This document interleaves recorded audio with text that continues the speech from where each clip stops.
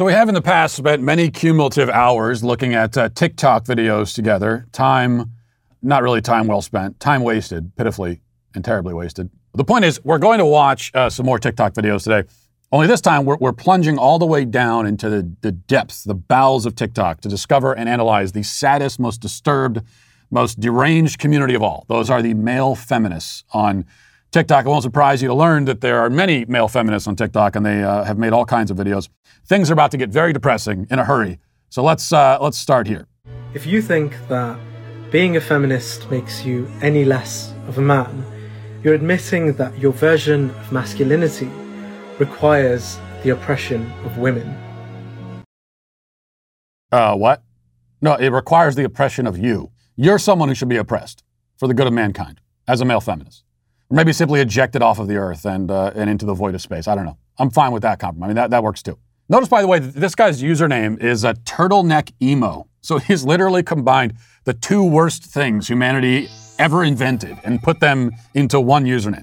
Anyway, does being a feminist make you less of a man? Of course it does.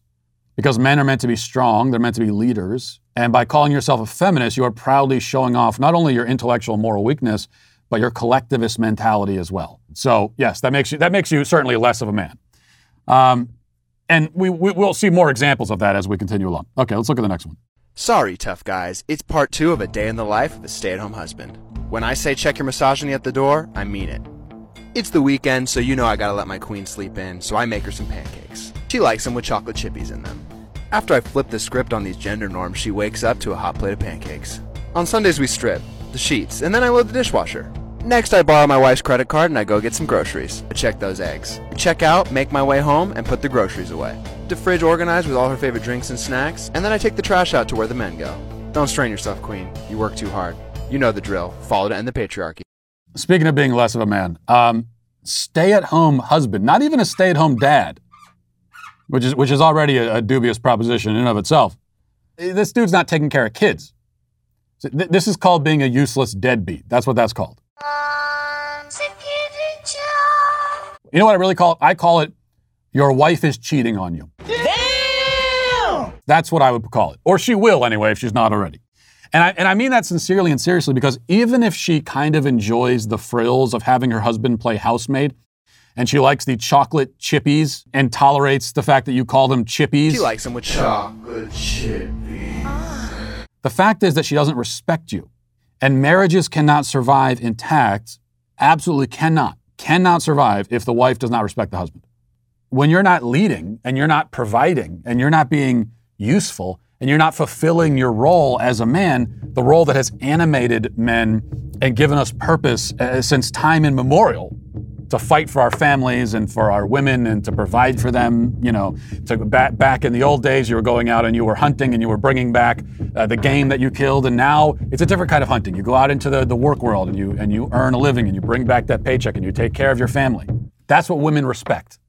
Now, there are feminists, of course, who think that they shouldn't respect men at all, really, and they especially shouldn't respect men on that basis. So they try to talk themselves out of that, but they can't, because it's an innate biological impulse.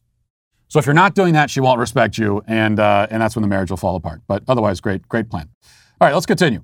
Doc, I broke my arm. You gotta help me. Oh my God, get this man to surgery. Hi, I've broken my arm. Oh my God, have you? Can't help but feel it wouldn't have broken if you'd lost weight. You see how that misogyny basically doesn't exist anymore in our country? Because if it did, you wouldn't have to invent totally fictional examples of it like this. If you come into the doctor with a broken arm as a woman, they're gonna lecture you for being overweight. Besides, obesity can cause broken arms. What if you busted through a trampoline or something? You know, so that can happen. But this is invented misogyny, which shows you that it basically doesn't exist anymore. The demand, just like with hate crimes, and that's how you get Jussie Smollett, the demand for misogyny is greater than the supply. Here's some trivia for you. What is both the best-selling book of all time and the best-selling book each and every year? my book, Johnny the Walrus. No, I'm just kidding. It's actually the Bible. And I think we all have to recognize the wisdom of the Bible and that it has stood the test of time. We also should know that it's well worth everyone's time to read this jewel of a book. But having time to read anything these days is proving more and more difficult. That's why the audio Bible app Dwell exists. That's why I use it every day. The 5-star app makes it so easy to get into the Bible by providing a world-class listening experience that you have to hear and see to believe. You just have to try it for yourself. Go to dwellapp.io/Walsh to try Dwell for free for 7 days. This audio Bible app includes 12 different narrators, each with a unique accent, which always keeps your listening experience fresh. It has all of your favorite Bible versions, the NIV, the NKJV, the ESV, the NRSV, the KJV, and many more. You can weave in beautiful instrumental music in the background if you like. It even has a really handy read-along feature that combines both sight and sound for increased comprehension. We all know we need to get more into the Bible. We need to spend more time in it each day. It can be hard sometimes to find the time for it. Dwell makes it a lot easier to find that time, and it makes the listening experience a pleasure. So go now to dwellapp.io/Walsh and try Dwell free for 7 days and begin your journey of rediscovering wisdom and truth found in this timeless book. Hey, lady, so is there any statistical proof you can give me that women have it worse than men and men? Women are 47% more likely to suffer severe injuries in car crashes because safety features are designed for men. 33,000 girls become child brides every day. Women in rural parts of Africa spend 40 billion hours a year collecting water. At the rate we're going, it will take 108 years to close the gender pay gap. As of right now, only 6 countries give women equal legal work rights as men. And for every female film character, there are 2.24 more men. Just your friendly neighborhood feminist trying to knock down toxic masculinity, doing my best. Doing my best. Oh my God.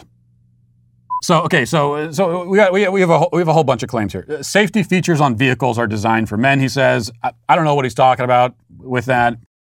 Even if that was true, by the way, wouldn't that be kind of interesting? Like, because people like him would, I'm sure, also tell me that men can actually be women and they can compete against women in sports, and that in that context, there's no inherent difference between males and female bodies, and we're all the same. So which is it? If you're saying that the male and female body are different and the cars are more designed with the male body in mind, it would seem to suggest that there is a difference between the bodies. So you kind of have to decide. Also, as for child brides, that is a real problem in the world. Take that up with fundamentalist Islam, where, by the way, young boys don't fare too well either. Women in rural Africa collect lots of water. Okay, what are the men doing? How many hours do they spend hunting or farming or performing other manual tasks? It's rural Africa. How do you think it works there?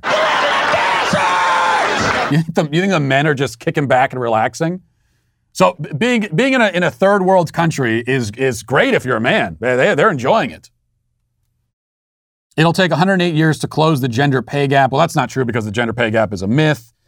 And there are more male film characters. Again, assuming that's true, and you got to take all this with a grain of salt. So? So what? You're trying to prove that it's harder to be a woman in America in the year 2021. And one of the pieces of evidence that you choose is that allegedly there are more male film characters. That makes a woman's life harder? Is that when they turn on TV to watch a movie, they see more male characters? What does that cause, like physical pain, emotional anguish? Well, I will see all of those statistics, dubious as they may be, and I will raise you this. The majority of homeless people are men. The majority of prison inmates are men. The majority of homicide victims are men. The majority of violent crime victims are men. The majority of high school dropouts are men. Males are more likely to die by suicide, more likely to be injured on the job, more likely to have the kinds of physically demanding jobs where you get injured in the first place. So there's all that. There's the suicide and homelessness, and drug addiction, and unemployment, dropping out of school, all the, in prison. And that's kind of tough. But on the other hand, at least we have more film characters that are the same sex as us. Okay.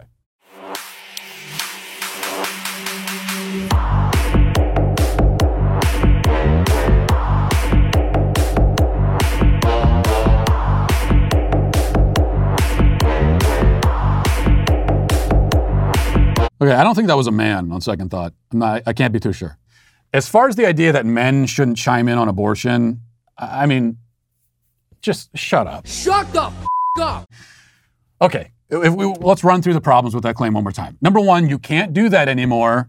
As we just talked about with the car thing, you believe that there are no differences between the male and female bodies, that it's fluid. You believe that you could have a male body and still be a woman, and that you're just as much a woman as any other woman. So you can't play this card anymore. That's been taken from you. It's gone. It's not in the deck anymore. You can't play it. Also, men decided Roe v. Wade. So if we're going to get rid of male opinions on abortion, that means we're getting rid of Roe v. Wade. Men also are 50% of the ingredients needed to create an unborn child, which you would also think would give us a stake in the question. All right, I'm going to have an aneurysm if we watch too many more of these. We'll do one more. Urban legend, club king, I'ma sing to you. Mind your business. Mind your business. Mind your business. Mind your business. I'm honestly not sure if that was a man either. I'm not saying that to be funny. I really don't know. And I believe in the biological differences between the sexes, but I'll admit that sometimes male feminists can test my faith in that idea. And yet again, we get the men shouldn't have an opinion on X subject thing, you know. So what we see is that to be a feminist man is to be a neutered man, a controlled man, a man shorn of personality and identity, a baby-faced, ballless, simpering eunuch. This, after all, is the objective of feminism, to destroy men, destroy manhood. Male feminists are the utopian ideal of manhood, according to feminism, because they are manhood without manhood. They are the absence of manhood. They are a void, a monstrosity, a disgrace, an embarrassment to their fathers and their ancestors. Other than that, male feminism is great.